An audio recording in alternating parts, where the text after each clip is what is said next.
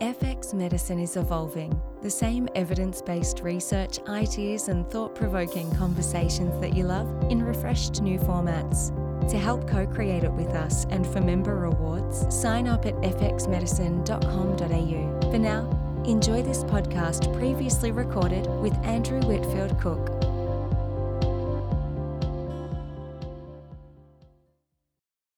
This podcast is intended as healthcare practitioner education only and is not a substitute for medical advice, diagnosis, or treatment.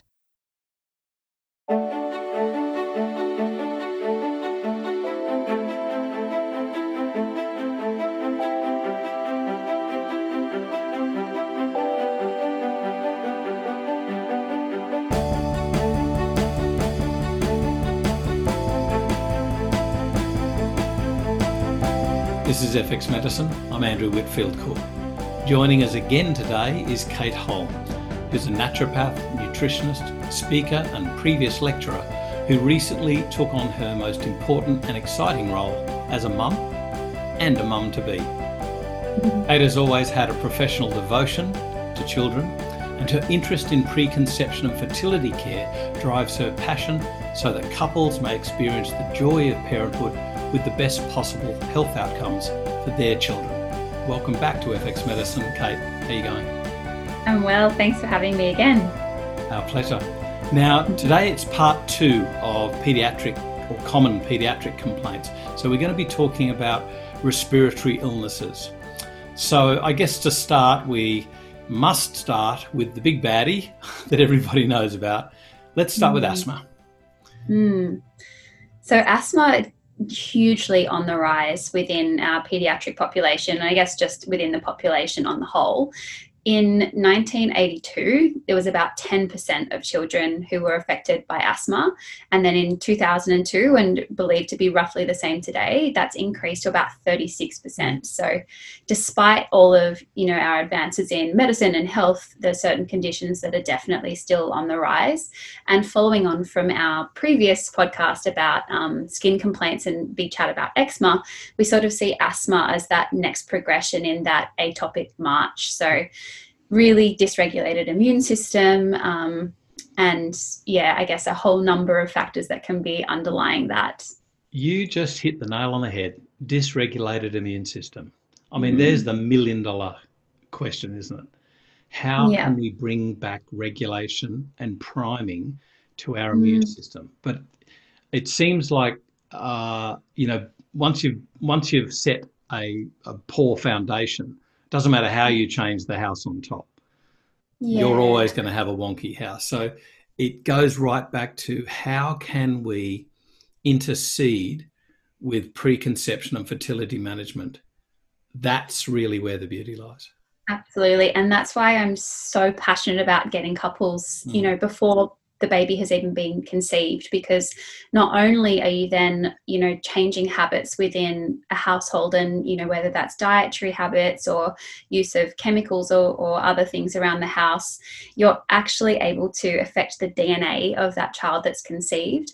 And then all of the development in utero, which we know has a huge impact on the gut microbiome, on the regulation and appropriate regulation of the immune system, and then hopefully the reduction in some of these conditions that we are seeing really, really increase in that pediatric population. Yeah, it's a big one. Yeah. And I mean, talking about that immune priming, I mean, we cannot move forward without mentioning the use of probiotics here. And, the successful trial with Lactobacillus rhamnosus GG only was successful when you gave it in the last trimester of pregnancy. Once that baby's born, the immune system is primed. Yeah, absolutely. And during pregnancy, even looking at the use of antibiotics and also the use of paracetamol and other medications as well, but that's been shown as well to increase the risk of asthma.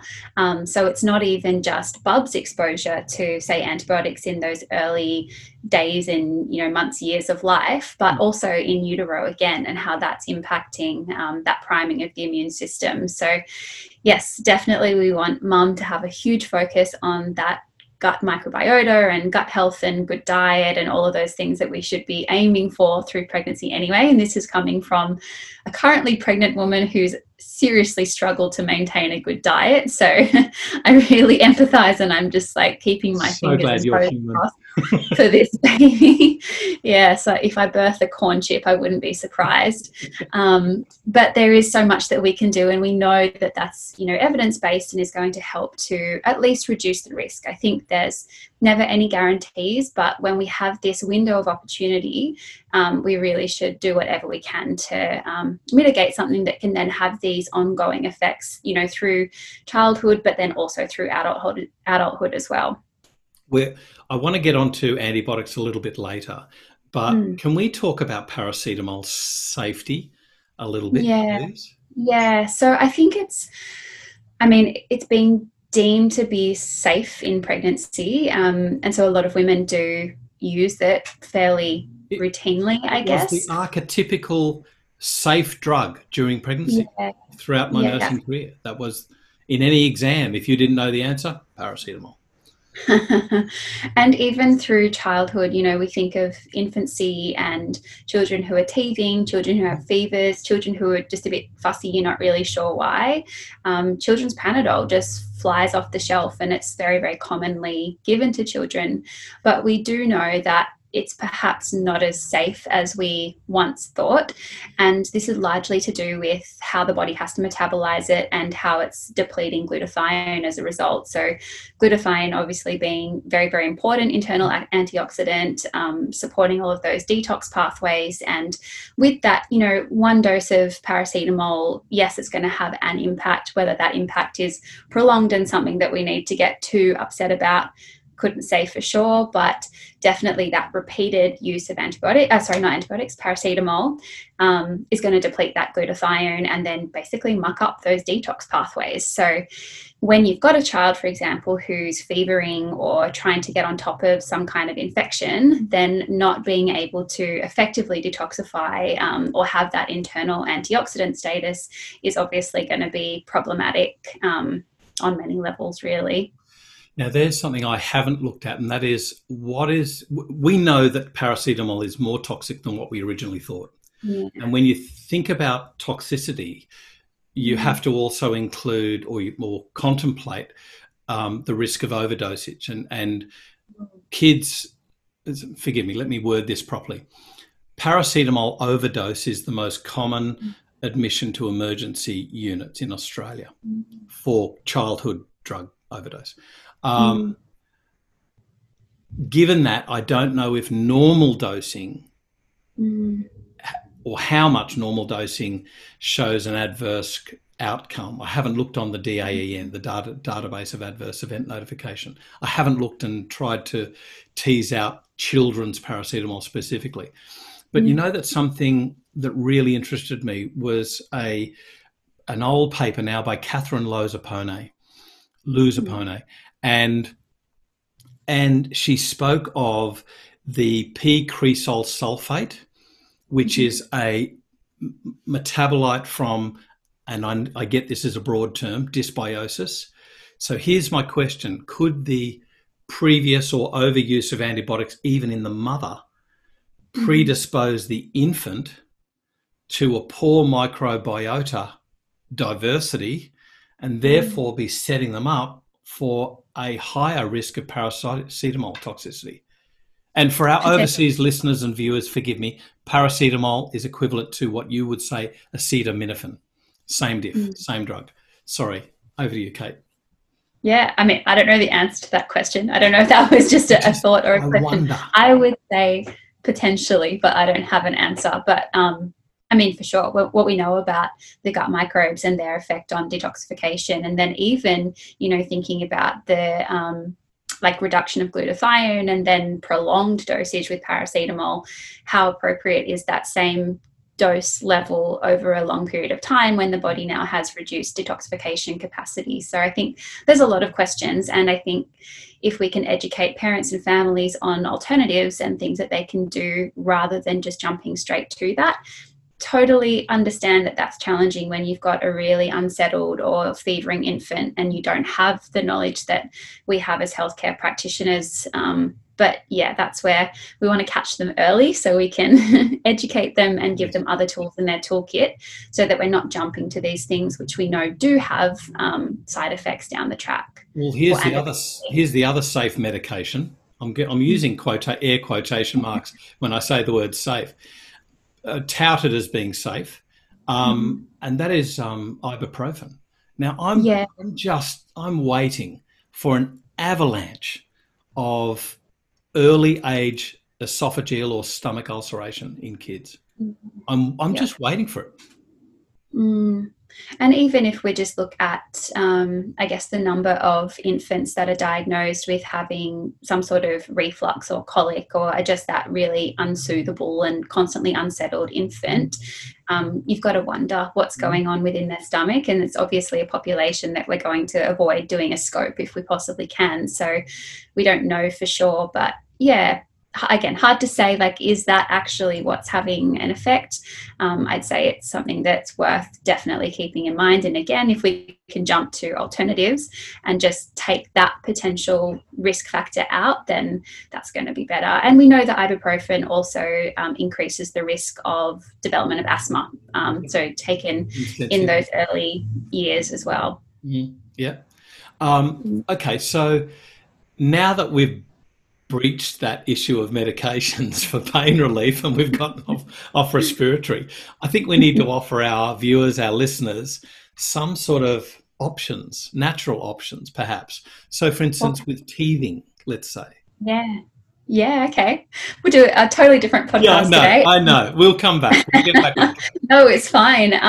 So, I mean, I don't want to name products necessarily, but there's a really fantastic homeopathic product that you can buy, like, as a practitioner, which is really good for pain of any sort in children, whether it's teething pain, unsettled tummy, that just you're not really sure, they're disgruntled. Chamomile is sort of the herb of choice for infants, and definitely with teething. I feel that often people are a little bit scared to use herbs in young children, but we can use them very, very gently. And even chamomile tea, my son has always loved to have a bottle of chamomile tea. So just leave that to brew really, really strong. And you'll actually get some of those active constituents, which are very, very calming, great for that pain relief. If we're talking fevering, then again, there's your good old yep tea, so the yarrow, elder and peppermint, fantastic for helping to break that fever and tastes really good. So herbal teas are fantastic for administering to children. You obviously, in a child who hasn't started solids yet, you wouldn't be giving them a huge bottle of tea, but you can give them a strongly brewed tea, just a few spoonfuls here and there. And they're so sensitive that often they don't need much more than that. And that's where homeopathics work really, really beautifully as well. So I think also educating parents around the purpose of a fever. And yes, in children, we don't want that to be getting ridiculously high to the point of febrile convulsions. And also it's about maintaining comfort for the baby or child. But that the fever is actually serving a purpose. So if we can support the child and support the body through that fever, then for whatever reason it's in there in the first place, that will actually help to reduce that. So if there's virus or bacteria or whatever it is, trying to think what else for a fever. Well, for teething, sorry. Yeah, warm bath, teething, doing. Yeah, you go. Say topically. Lavender essential oil can be quite nice. Even you can make up a little very diluted blend of essential oils with a bit of clove bud in there as well, which is really, really analgesic and quite numbing. And, if you dilute that heavily in a bit of olive oil, you can rub that on the gums, or coconut oil, or whatever oil of choice. So there's lots of things that we have in our toolkit. Actually chewing on, again, if they've started solids, frozen capsicum sticks can be great. Okay. Watching that they don't bite it off, because we don't want them to choke on the big chunks of capsicum. But the capsaicin is, again, quite analgesic, and when it's frozen, it's really nice and soothing on the gums. So there's plenty that we can do. There's heaps. And lots of cuddles, lots of breastfeeds, all of those nice things. I'd so wished I'd known that when my kids were younger. Yeah. Yeah. And I think, it's never nice seeing your child going through something that's causing them discomfort. Yeah. But I also feel that our role as parents and our role as clinicians is not to completely remove all of the discomfort. Like, it's virtually impossible. So giving those painkillers, it's going to shut off, that pain pathway. They're not going to feel it. Great. Everybody gets sleep. Everybody's happy. However, it's a process, and I don't want to say it's just part of life, but it kind of is just part of life. And if you can support them through it and be there, like, it might mean that everybody's up for a few nights, and that's pretty exhausting, and it's really hard to navigate when you're working full time and, doing all the things of the world out there. But it's what they need. Yeah. They need cuddles. They need your love, and usually that's quite good pain relief in itself. Absolutely. And breastfeeding. It's exactly right. That we very often, too often, underestimate the power of a hug for reducing the stress which amplifies pain, the sensation of pain. Teething rings. I remember going through this. We all had frozen teething rings when we were kids, and then they were evil. They were totally evil. They were going to 100% cause, a ripping off of the gun line because of that humidity frozen issue, which has happened. Dumb and Dumber, anyone? Tongue stuck to the pole, right? Yeah. So it can happen, but it's rare. But what about just making it cool? Yeah, absolutely. And I mean, if you had something in the freezer and then it was out at room temperature and in your hands for a little while, like, it's not going to be so frozen anymore. I think, but even just a teething ring, normal at room temperature, just something that they're rubbing on the gums can be really helpful as well. And, each child will cope with it differently. Some children, their teeth will just pop through and you're like, oh, hello there. And then there's definitely other teeth in the mouth which are a bit bigger and a bit more painful. So I think, just navigating it as best you can. It's not necessarily an easy time. It's so relentless. I feel like it just goes and goes and goes and goes and goes. And like with Jude at the moment, I'm just like waiting for those 2-year-old molars to come through, and then I think we're done. But you've just got to work with them again, and like everything that we do, it's supporting the body to do what it's naturally trying to do, and trusting that we do have the ability to move through it, especially with a little bit of extra help.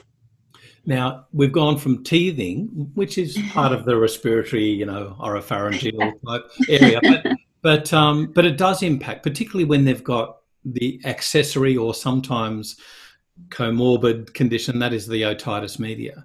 Mm-hmm. So let's chat about that, because that's fraught with conundrums, even medically. Yeah, for sure. This is another condition that's absolutely on the rise, and where they used to see the sort of peak onset of otitis media around 4 to 6 years of age, it's now happening much, much earlier. So even before 6 months of age, but that sort of peak around 6 to 12 months. Right. And they say that by 2 years of age, around 90% of children have had an ear infection, and often, especially if it's occurred earlier, that will be more likely to recur and be more severe as it goes on. So yes, definitely one that pops up a lot. And interestingly, so I personally as a child had heaps of ear infections. I've been meaning, and this has just reminded me again that I want to check with mum when it first occurred for me, but it was recurrent through my childhood, and I had many, many courses of antibiotics as a result. I can still vividly remember the hideous tasting banana antibiotic syrup, whatever that was.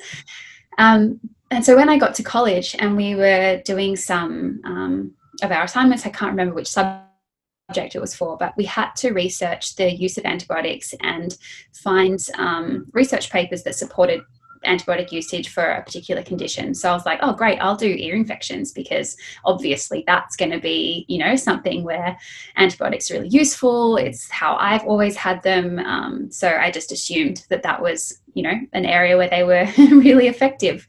And much to my surprise at the time, I feel less surprised now, but there's very, very little evidence to support the use of antibiotics with ear infection. It didn't show any reduction or any significant reduction in pain. Yep. It didn't show any reduction in the duration of the infection, and it didn't show, it somewhat helped with reducing the risk of it becoming bilateral. Mm-hmm. But it didn't change anything to do with the recurrence of the infection either. So I remember reading that and thinking, but what else would you do for an ear infection? Because personally, that was all that I'd known. That's the only experience that I'd had. And the other interesting thing when they've looked at the data is that the antibiotic usage comes with other risk factors. So either like diarrhea or vomiting or rashes, that sort of thing, which then it's kind of negates that very small benefit that you may receive from taking them in the first place. So I found that really interesting, and that's always stuck with me. But it is actually, sorry. Oh, no, you go. I was just going to say it's the prescribing of antibiotics for acute otitis media is actually the most common or one of the most common prescriptions in the Western world. So, yeah, I find that really interesting. And yet it's got a bomb emoji, what do you call it, icon in the, what do you call it, the Oxford Handbook of Clinical Medicine. Right. It's a bomb. It's controversial. And my knowledge was that it had no effect on the longevity or severity of otitis media, but it might impact on pain. I think that's really interesting. Little to no right. improvement in pain and it was in different time frames as well. So I think if it was taken within the first, I actually don't have the exact number of days written down, but it was different if it was like in the less than 7 days or greater than 7 days or something along those lines. But I think it's really interesting also they've looked at probiotics for otitis media, because let's face it, I mean, it comes from the throat. It goes up the eustachian tube. That's how and it closes off because kids have got really small eustachian tubes. That's it. So we've always got to think about, well, why are those eustachian tubes closing off? Granted that they're smaller, is there something inflaming them? And then you get right back onto food sensitivities. And we're going to discuss it, so we may as well discuss it now. Yeah. I feel like a broken record because every chat that we have, it's going to come back to some of the same basics, which I think, again, as clinicians is actually quite empowering because we can see that there's so much that we can do for our patients, and it's not just going to affect, one aspect of their health. We can have this really far-reaching effect over not just their health today even, but future presentations as well. So definitely one of the big ones that pops up with regard to actually all of your respiratory conditions, but definitely with that otitis media is cow's milk.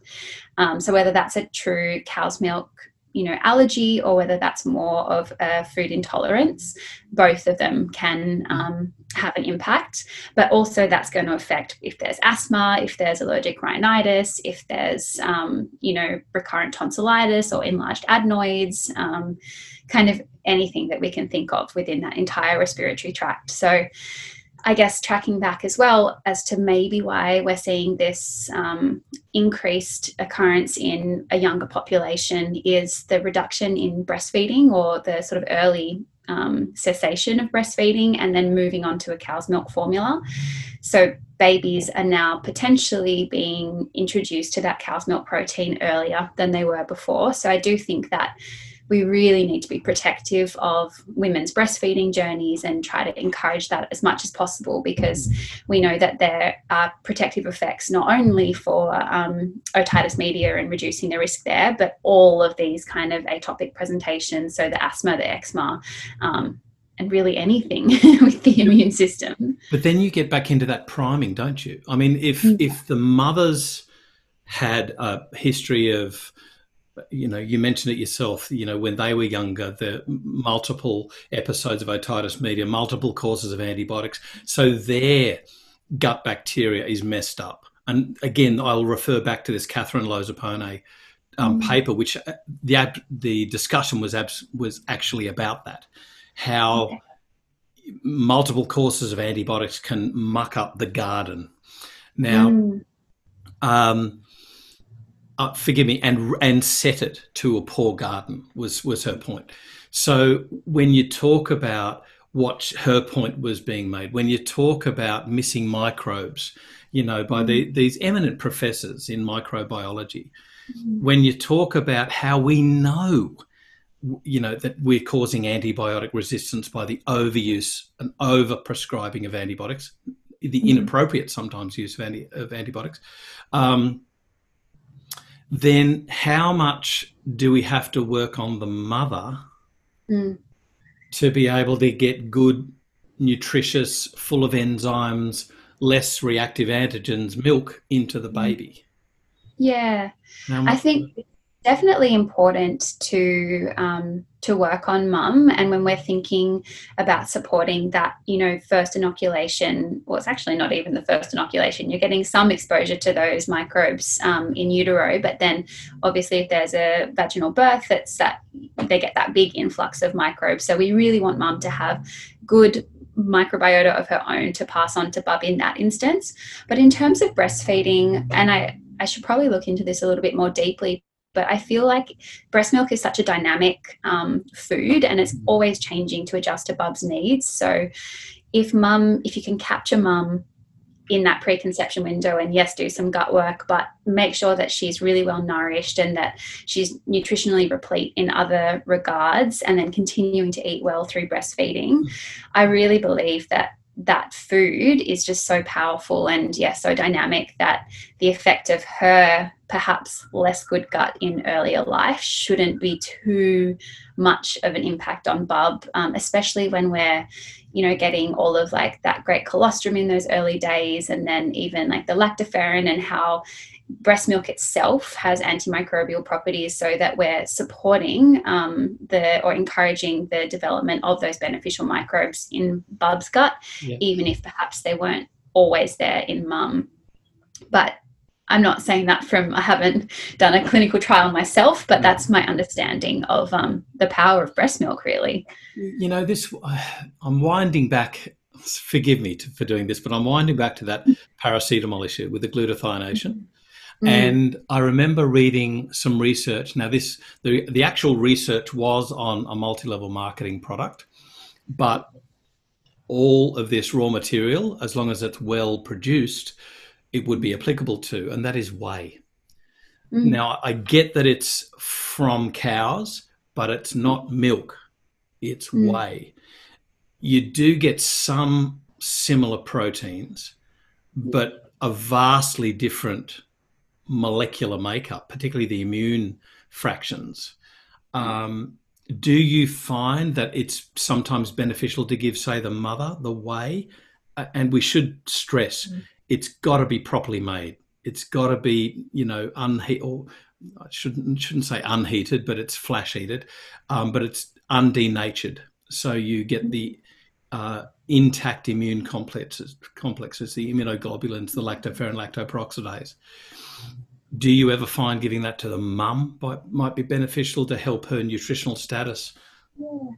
I actually couldn't answer that question. I have to confess I'm pretty anti-dairy as a food for humans, so I tend to steer away from any sort of milk proteins or whey protein.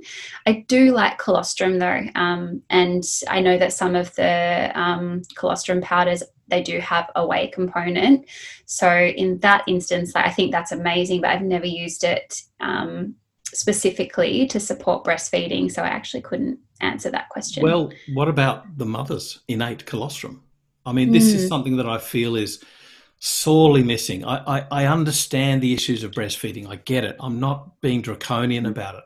I just wish that more women would be aware of the importance of, even if they didn't want to breastfeed for whatever purpose. I get it. I understand. I'm not judging you. But if they were just aware of how beneficial those first few days, weeks of colostrum is. Oh, man. Talking about changing an immune priming in the gut of that infant.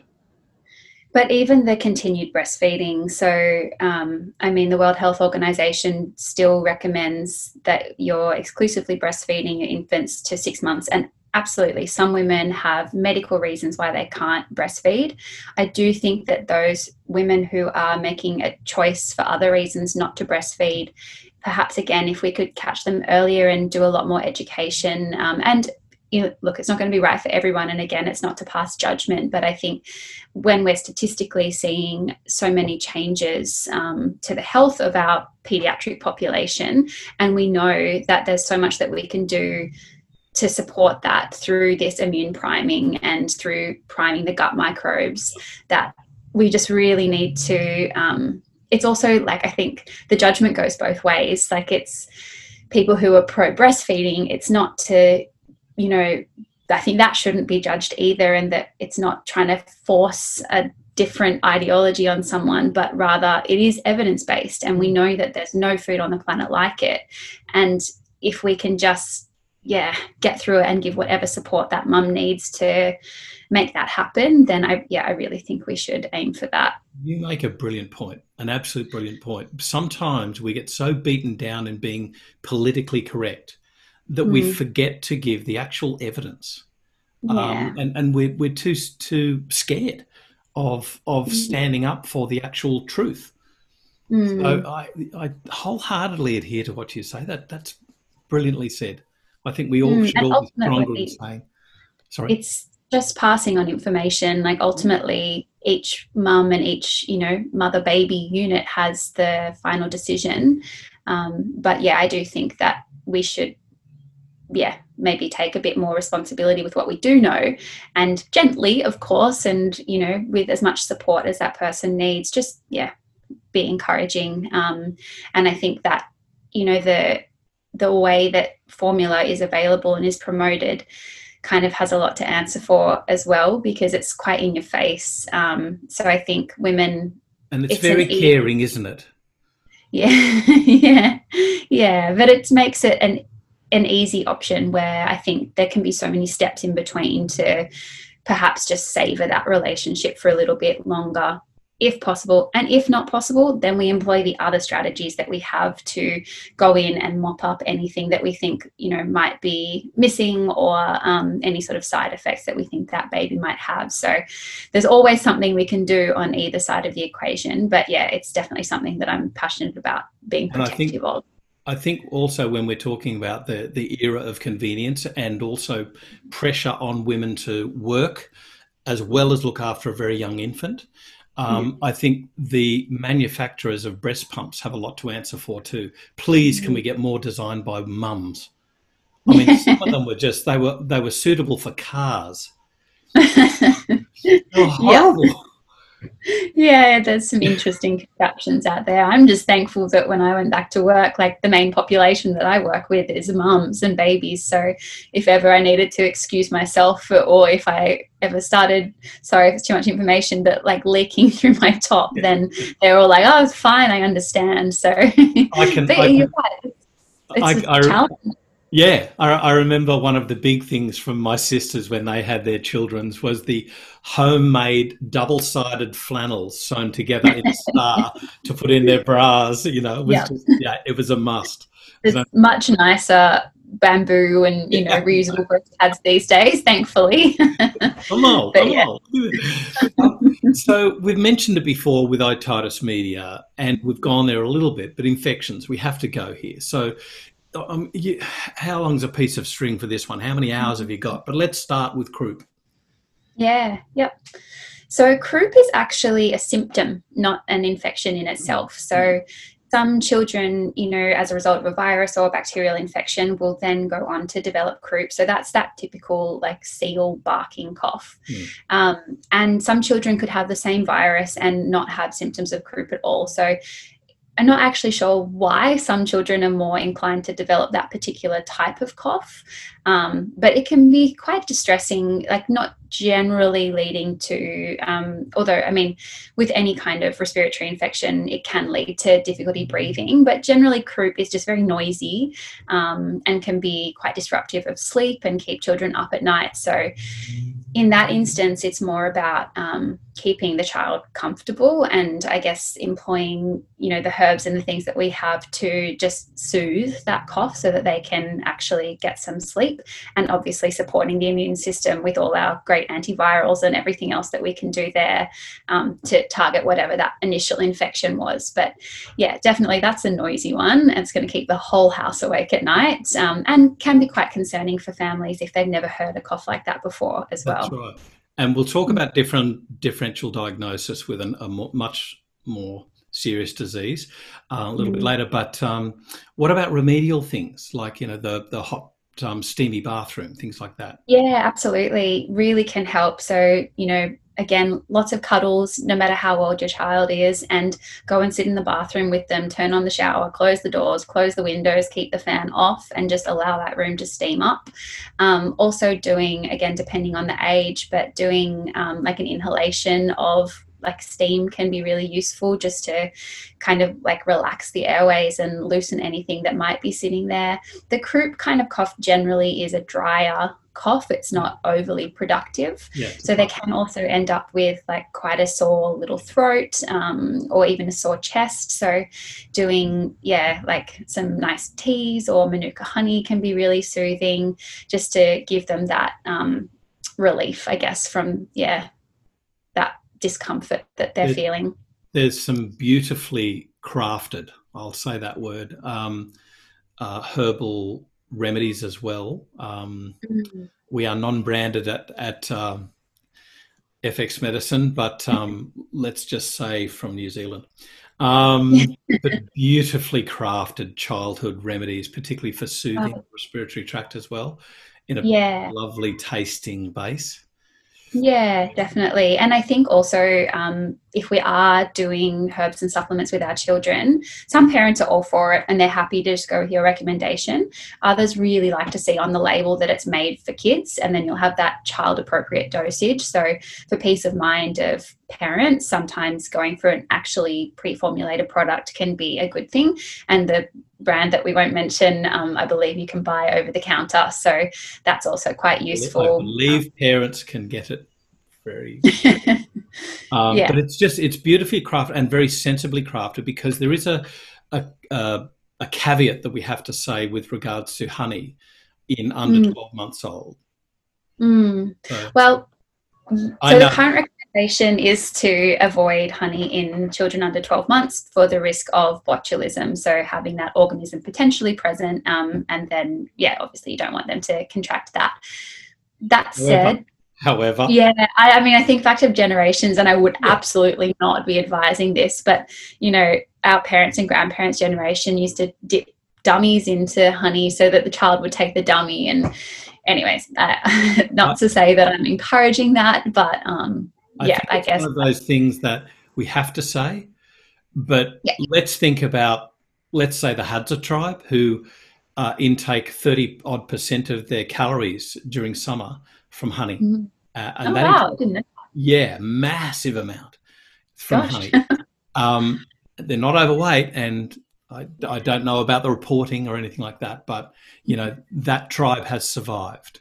Like Manuka honey in particular is so fantastic for anything respiratory and for kids, because it tastes great. They're going to happily take it. It can be a really good way to get actually other herbs into them. Mix a few drops of your herbs with a teaspoon of honey and they'll down that no problem, generally speaking. But also is really anti-inflammatory. It's antimicrobial.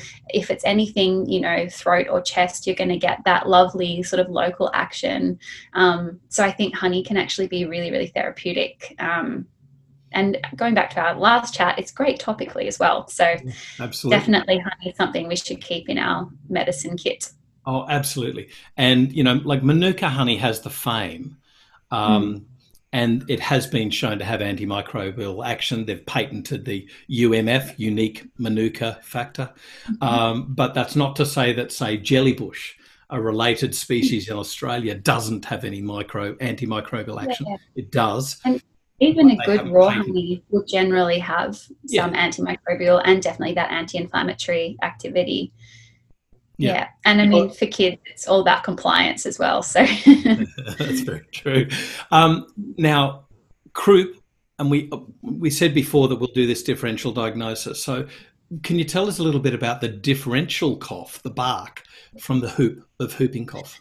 Yeah. So, I mean, I don't know if I could reenact either of them without sending myself into a cough frenzy.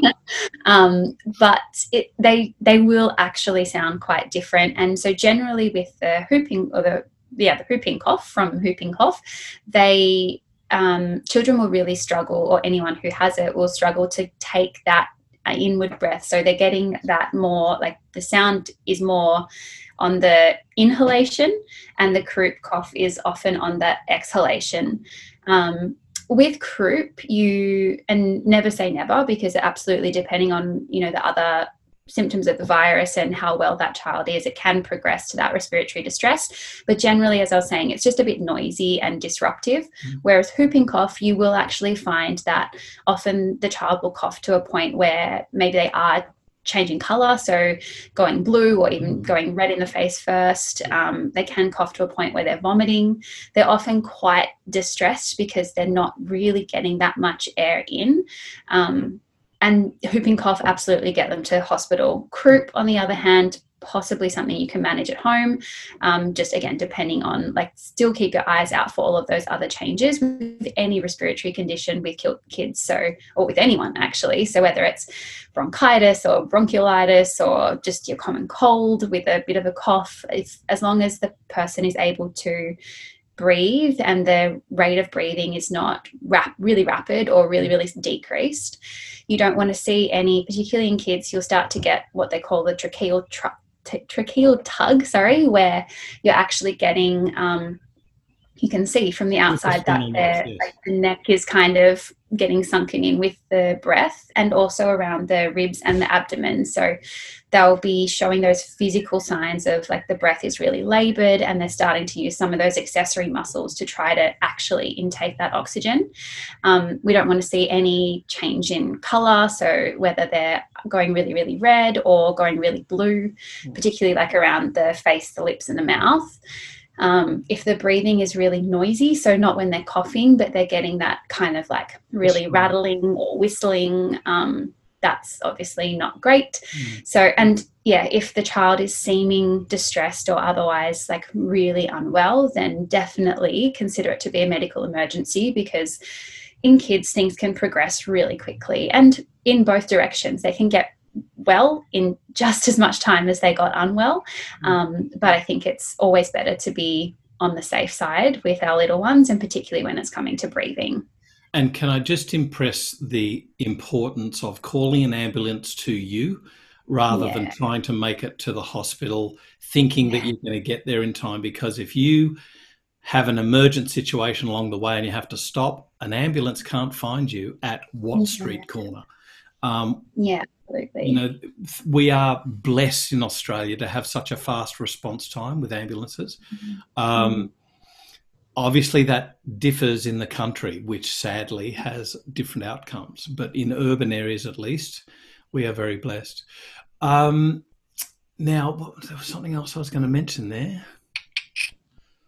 Yeah. So, and we as, naturopaths, nutritionists, whoever else is listening, if we're not doctors, then if patients are contacting you concerned about these presentations, it's good to know, it's good to have information, but we don't need to do the diagnosis. It's always send them to their doctor, send them to the hospital, particularly, as I said, when it's coming to respiratory issues and in children. So go through with them those, warning signs and things to look out for. And if it is croup, for example, and they're just oh, my child's got a really noisy cough, then it's not necessarily a medical emergency. You can actually do some support for them.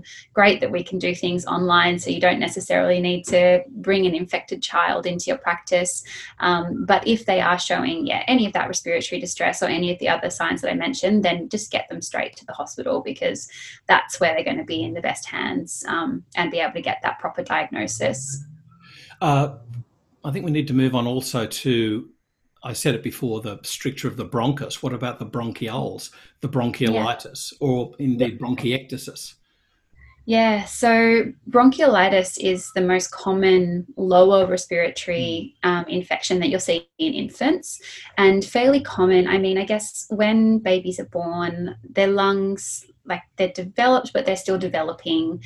Same with their immune system. So they are definitely more susceptible to getting those kinds of infections when they're unwell. And also because they don't have that same cough reflex. So babies actually can't, like, if they do have that mucus kind of pooling in the lungs, they can't actually cough effectively to get it out. So again, that's going to be something that hopefully you're not seeing actually present in the clinic in front of you, but you may have a patient who's, you know, their child has had it in the past, but that again is kind of heading towards a medical emergency. You definitely want that baby to have medical treatment. And what about cystic fibrosis? Have you had any experience treating kids with this? No, not treating cystic fibrosis, actually. No, I know that anecdotally and from what I've read, N-acetylcysteine is really N-acetylcysteine is great for anything respiratory when we're talking that mucus production anyway, as well as a million other things in the body. But I know it's particularly good with that cystic fibrosis. And I guess, this is coming only from theory, not from my actual experience, but all of the typical things that you would do anyway to support the respiratory system. So ensuring it's an anti-inflammatory diet, whatever that means for that person. So removing any foods that they're intolerant to, looking at those mucus-forming foods. So again, coming back to the cow's milk protein and whether that's something that should possibly not be in their diet. I definitely acknowledge my bias there. I honestly almost put a clause on my website to say that I think everybody should have at least a month off gluten and dairy before booking an appointment with me, because I feel like in so many cases, symptoms would resolve. Wow. But anyway, I haven't done that. And of course, that's not the solution in absolutely every person. And there could be a bunch of people who would do that and show no improvement. But I just feel so strongly that those two things in combination, particularly when we're talking kids, are often, if not the driver, then at least an aggravating factor. So do you advocate both or? Depends on the situation. So when we're talking respiratory, I would say it's much more likely to be the cow's milk protein. That's not a hard and fast rule, but if I had to pick one, I'd say, okay, let's go cow's milk protein. When we're talking skin, possibly more likely to be gluten, although definitely cow's milk protein. Again, talking like babies and being formula fed, that can often be an issue. And then when we're moving on to like behavioral and neurological stuff, I would say it's both. You've got to get both out. So, but that's a huge generalization, and it's definitely not that simple. Yeah. I totally get it. Like, there are so many pieces of string here, and we're trying to oversimplify something that you've spent years perfecting. I don't think perfecting's even the word. but there was one point which I forgot to make earlier. That's what I was trying to remember, and that was when we were speaking about cow's milk earlier with regards to asthma. And that is that, granted, this will be relevant for a very small percentage of the population who are truly allergic to cow's milk, not sensitive to cow's milk, right? Yeah. Most people are sensitive. A very small amount of people have IgE reactions. However, I noted that in terbutaline, which the trademark of which is Bricanyl, so we can say that's fine. They have the turbuhalers, the self-actuated. Basically, it's controlled by how much you inhale, right? And there's two different ones on the market. The M2, I hope I've got this right. The M2 one has no lactose in it. The M3 one does have a small amount of lactose. And I remember MIMS stating that there is a warning there for people who are truly allergic to cow's milk, that they may indeed suffer a reaction. So if you're concerned about true allergy, use the M2 if you're using Bricanyl. I guess that's up to the doctor, though. Yeah, yeah. But I think it's But good interesting. to know and good to flag if, patients have started on these medications and are perhaps not getting any improvement, or maybe are getting exacerbation, whether prolonged or just momentary after using it. I think that's really interesting to know. Now, what was another one? I know that we're segueing here into food allergies, but it causes the anaphylaxis, and that is peanut allergies. I mean, talking about something that's increased out of sight. I mean, this is just amazing. What's happening here? What do you think? Oh gosh, I think all of the factors that we just continue to speak about. So change in microbial diversity, both internally but also in the environment, change in everything else that's in the environment. So when we're talking about an immune system that's just overstimulated from day one, coming into a world that's, very polluted, or well, actually generally coming into a room that's very sterile, and then moving into an environment that's quite polluted and maybe, use of household chemicals. Definitely looking at family history, and again, perhaps what's going on with the DNA that's being passed on to bub, and, mum's microbiome through pregnancy and all those things that we mentioned. I guess as well, we can't ignore like the food processing that's occurring, and perhaps the final food that's ending up in front of us is, for whatever reason, more highly allergenic. So whether that's to do with what it's been sprayed with, or how long it's been sitting on the shelf for, or who knows what else. I think, utilization of those medications that we spoke about, so both the paracetamol and the antibiotics, and how that's changing, gut integrity, just, that mucosal integrity and that barrier that we've got there. Probably, I know it's really tricky with the research, because they're saying that introduction of those allergenic foods earlier, so definitely pre-12 months, but they're saying even from 4 months of age seems to show some reduction in the development of allergy. But I just feel like there's a bit of trouble with that thinking as well, when we've got a lot of babies who are already at risk before they've even had the introduction of solids. So I'm just always really mindful to navigate that with the families based on their individual experience and obviously family history.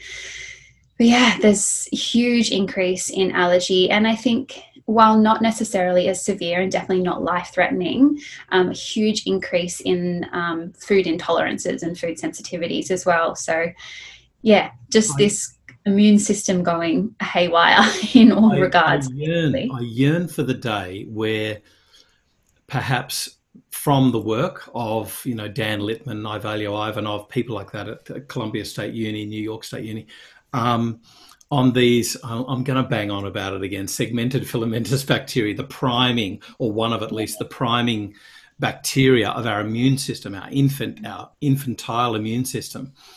And I wonder if one day, I hope one day, there is this way in which we can say this child is at increased risk. We need to do X therapy so that you don't prime for, further atopy, or even worse, the anaphylaxis and things like that. I wonder, I hope.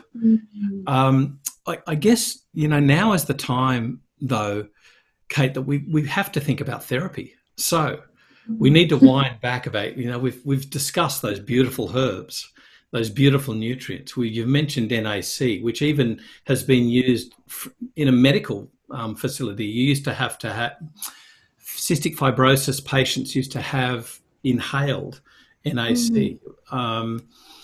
So let's go through some of the nutrients first. I know we should have done this along the way. Some of at least the key ones which we can use, and then the herbs as well. Yeah, for sure. So let's start off with asthma. Okay, well, nutrient-wise with asthma, the biggest one that I think of is actually magnesium, and that's more around actually relaxing the airways and also relaxing all of like those intercostal muscles. But that can really help with not only, I mean, if someone's having a full-blown asthma attack, you're probably not going to have an opportunity to give them magnesium, but as a bit of a like preventative, or if you know that there's a particular, let's say it's exercise induced, or maybe it's you know, seasonal or something like that, where you can just give a little bit of a buffer and a bit of relief. I find magnesium to be fantastic. Vitamin C also is great. It's a really good natural antihistamine, and there's actually research that has shown that having like a high dose of vitamin C before undertaking exercise, if you've got that exercise induced asthma, can reduce the risk of actually having an asthma attack. Everything for, you know, mucous membranes. So looking at your omega-3s, and cod liver oil is just my favorite for children, because you've then got that naturally occurring vitamin A and vitamin D, which also is so supportive of those mucous membranes. Zinc, we can't look past zinc for anything related to the immune system. And again, looking at that mucosal health is just so important. What else? Kind of everything. Can I just ask you, talking about high dose vitamin C, now obviously this is going to be greatly reduced in an infant and a child. So what dose do you go down to? Do you have any caveats on age that you might institute a therapy?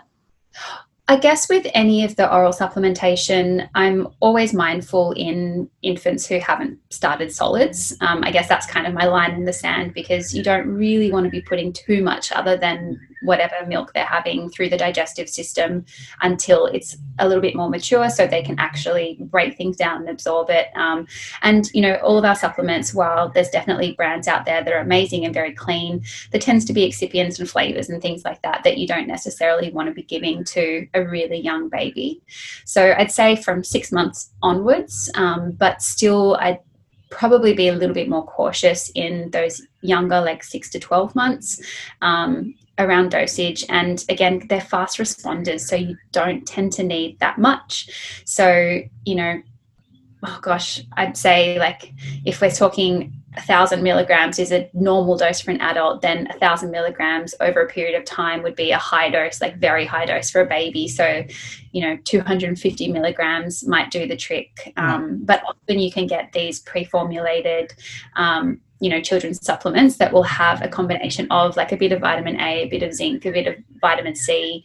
But with something like vitamin C, for example, really the worst that's going to happen is a bit of a loose stool. And generally they've got pretty loose stools anyway. So it's something that, you know, if you were to play around with that dosage range, you're not going to do a whole lot of harm. But obviously, and I think this is with all patients, like going to food where we can, and really encouraging families, especially as they're starting that feeding journey, to look at those nutrients or those foods that have those nutrients that are going to be a bit more therapeutic. And, you know, coming back to respiratory things and immune system, something like bone broth I find is so fantastic and so easy to give to babies when they're starting to eat, and it's going to be great for not only the gut and helping to, you know, heal and seal that gut lining, but same effect within.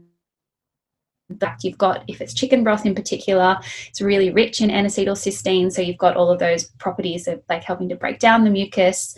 You can add things to it like your garlic and your onion and your ginger and those, you know, culinary herbs that we've got to further support the immune system and break down mucus. So yeah, there's so much that we can do, and because they're such little people, where we might have to drink, you know, liters of broth to have a really therapeutic effect, a little baby only needs to have a small amount mixed in with whatever they're having, or they can sip on it in a bottle, and generally it's going to have a more therapeutic effect for them.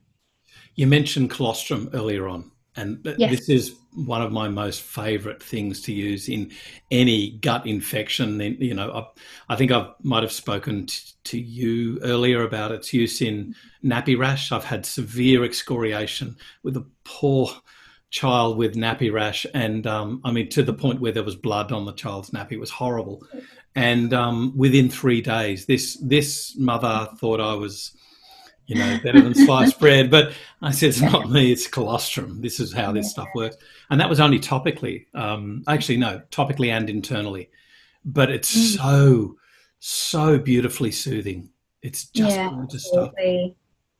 if mums can somehow get their hands on a deep freezer before baby's born and express colostrum and have a stash, that would be amazing. And when you're freezing it that way, depending on the type of freezer and how often you open it, but sometimes it'll last for 12 months, which is so great to get them through that first year of life with your colostrum. It really is liquid gold. Kicking myself because when Jude was born, I actually had expressed and frozen quite a fair amount of colostrum and stupidly took it all out of the freezer to take to the hospital in case we needed it, which we didn't need any. Right. And I was like, oh no, I'm just going to throw out this, it's so valuable. So anyway, we've got a chest freezer now, so second time around doing things differently. Chest freezer full of colostrum. There's a great... not yet, but that's the goal. Herbs. Now, I mean, I can still remember my firstborn. His fifth word was Echinacea, a 3-syllable word. You know, and he loved it. And he loved it, whereas my other son hated it. But admittedly, we had this beautiful. It was a honey and glycetract flavored, honey flavored glycetract Echinacea, but it had the tingle, was really good quality, and he loved it, along with colostrum and that sort of thing. So tell us about your experience. How early do you use these herbs? Yeah, look, I mean, I'm kind of guided by the parents and how on board or not they are. Some parents are pretty cautious around herbs, and understandably, they are often in an alcohol extract. When I'm dosing for infants, I'm doing drop dosing, so the amount of alcohol that they're getting is so minimal that I personally feel totally comfortable with it.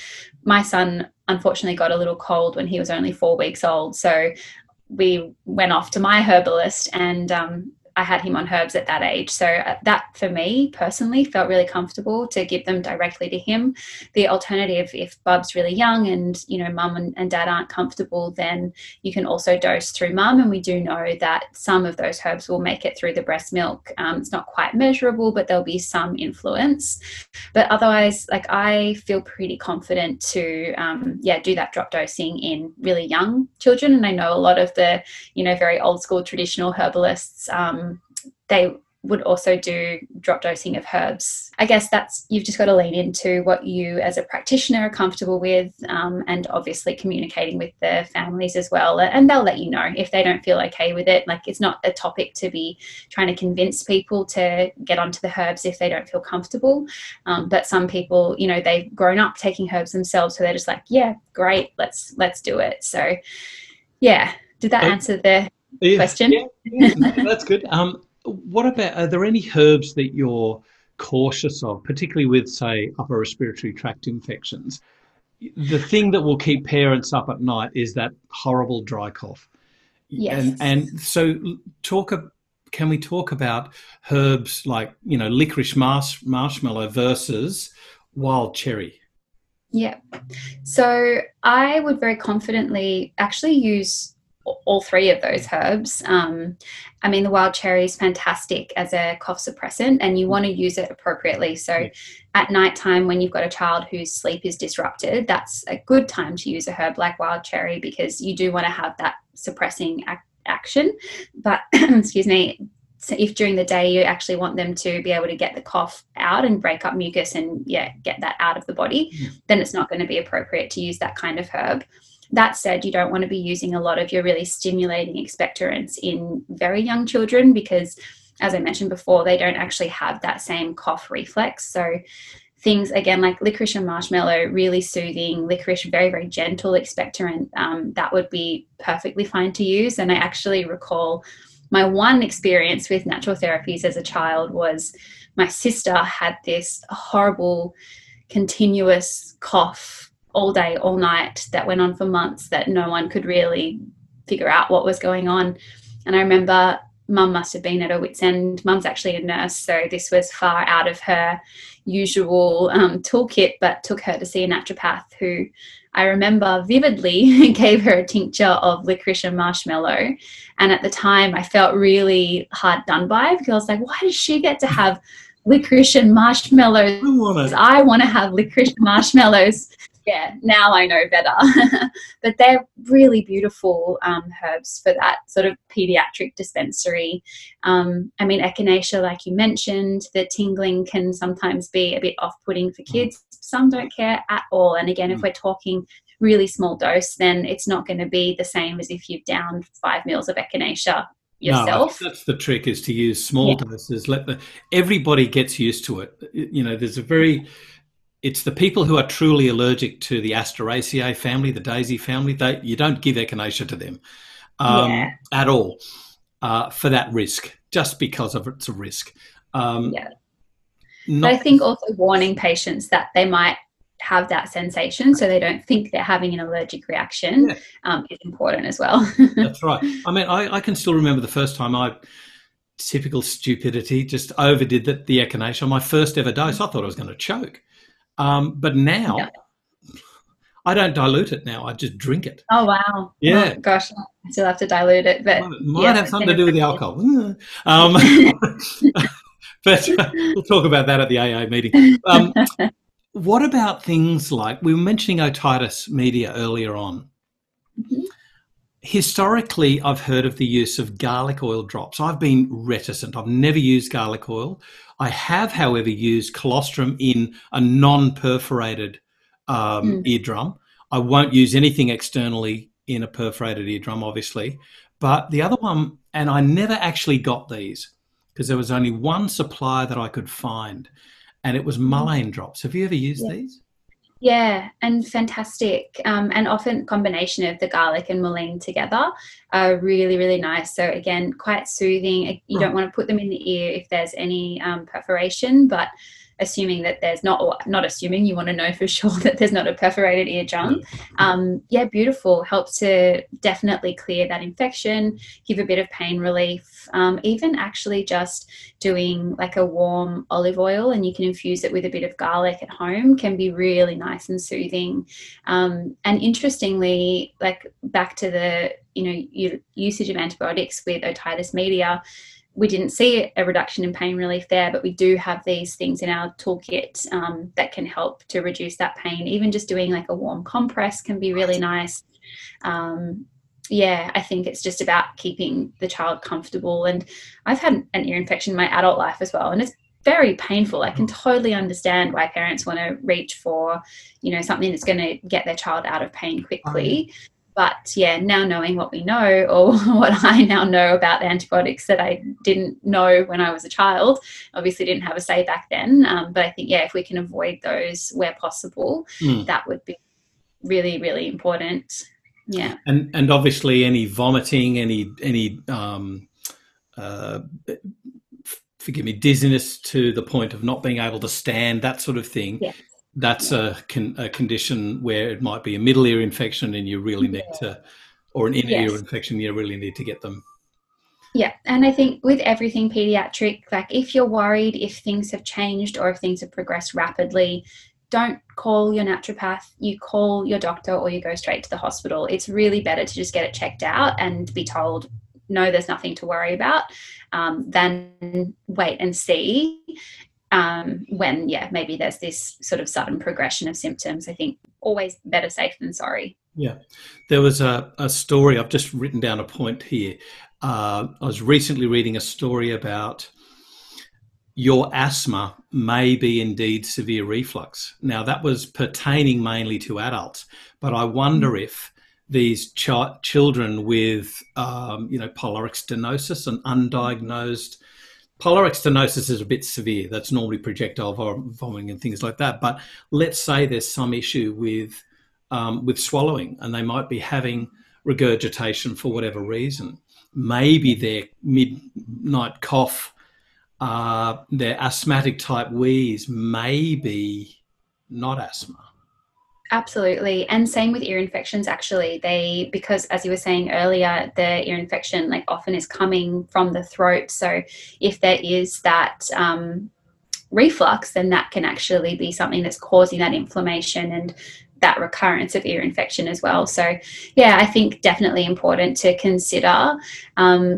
On the flip side, though, with a lot of babies being diagnosed with reflux and being put on reflux medication, we know that that then has a huge flow-on effect to like not only the stomach acid, but then the makeup of the microbiota, which is going to influence the immune system and their nutrient absorption and all of the things that go on from that. So yeah, again, it's so great when you can catch families before Bubby's even arrived, so you can educate them and let them know that there's these things in your toolkit and sort of be that point of contact when it's not a medical emergency, so that perhaps you can maybe buffer some of these other things that can occur as a side effect of whatever other intervention has been done. Yeah, it's a tricky one. There's definitely a rise in, I don't know if it's a rise actually in reflux, because I guess like to a degree all babies get reflux because their diet is entirely liquid and those sphincters aren't mature.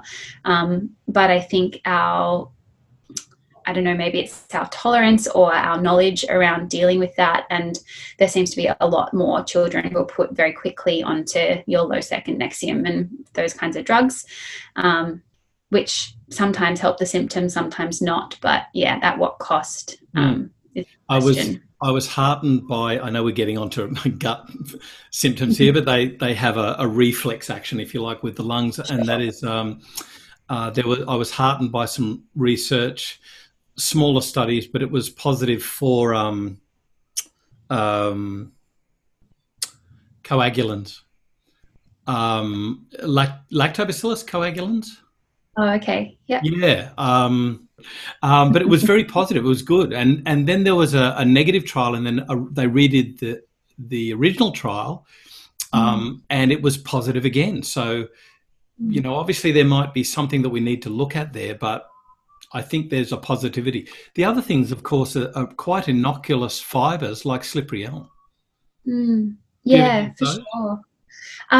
Depending on the age of the baby, I'm always a little bit reluctant to introduce fibre in a really, young child whose digestive system is quite undeveloped. So, but I mean, definitely use of probiotics, definitely cleaning up mum's diet, definitely like I would use herbs quite comfortably in that situation.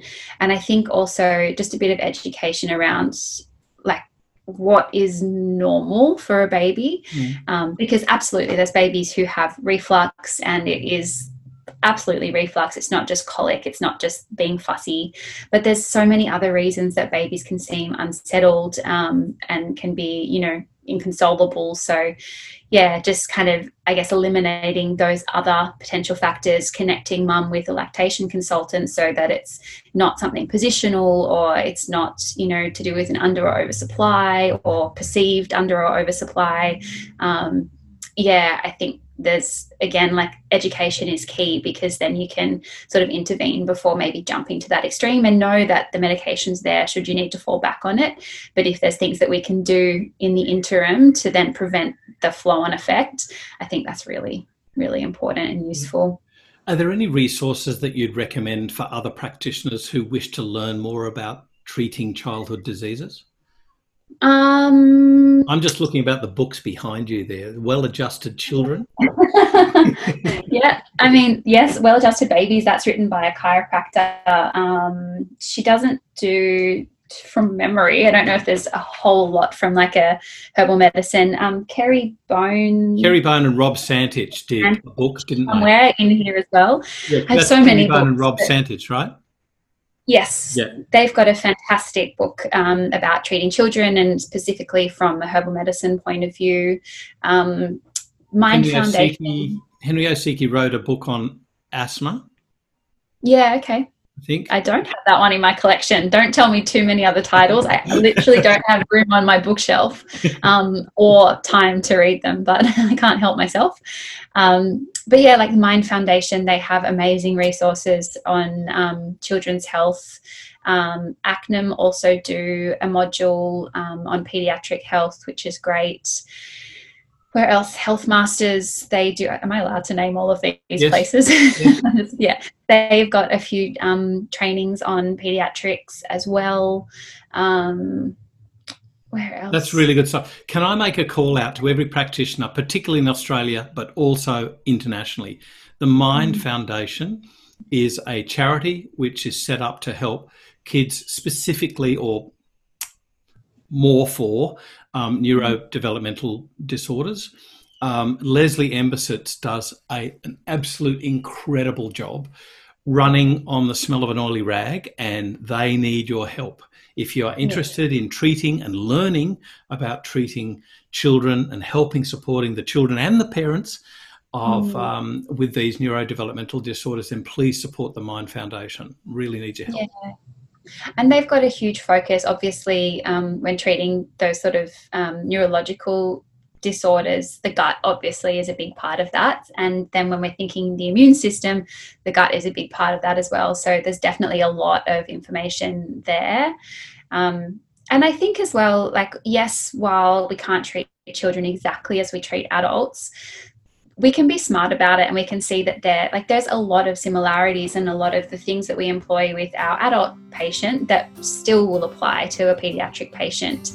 And I mean, I don't know everything at all, but if people have queries or they get stuck on particular cases, I'm more than happy where I can to field questions. And so please feel free to reach out to me as well. Great. Yeah. I'd love that. That'd be awesome. Kate, I would love to have you back on again at another stage, because there's so much more to cover. And I thank you, Kate, for taking us through yet another phase of your expertise. I mean, you are obviously so dedicated, and you are not just responsible but wise in your motherhood and your practitionerhood. So thank you so much for sharing that expertise with us today. Thank you for having me. Lovely to be here. This is FX Medicine. I'm Andrew Whitfield Cook.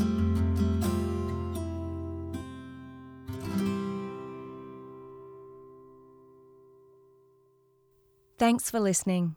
To make sure you never miss an episode, subscribe to us on YouTube, Apple Podcasts, Google Podcasts, or Spotify. You can also let us know what further topics you'd like us to cover by contacting us through our website, fxmedicine.com.au, or by connecting with us on Facebook or Instagram.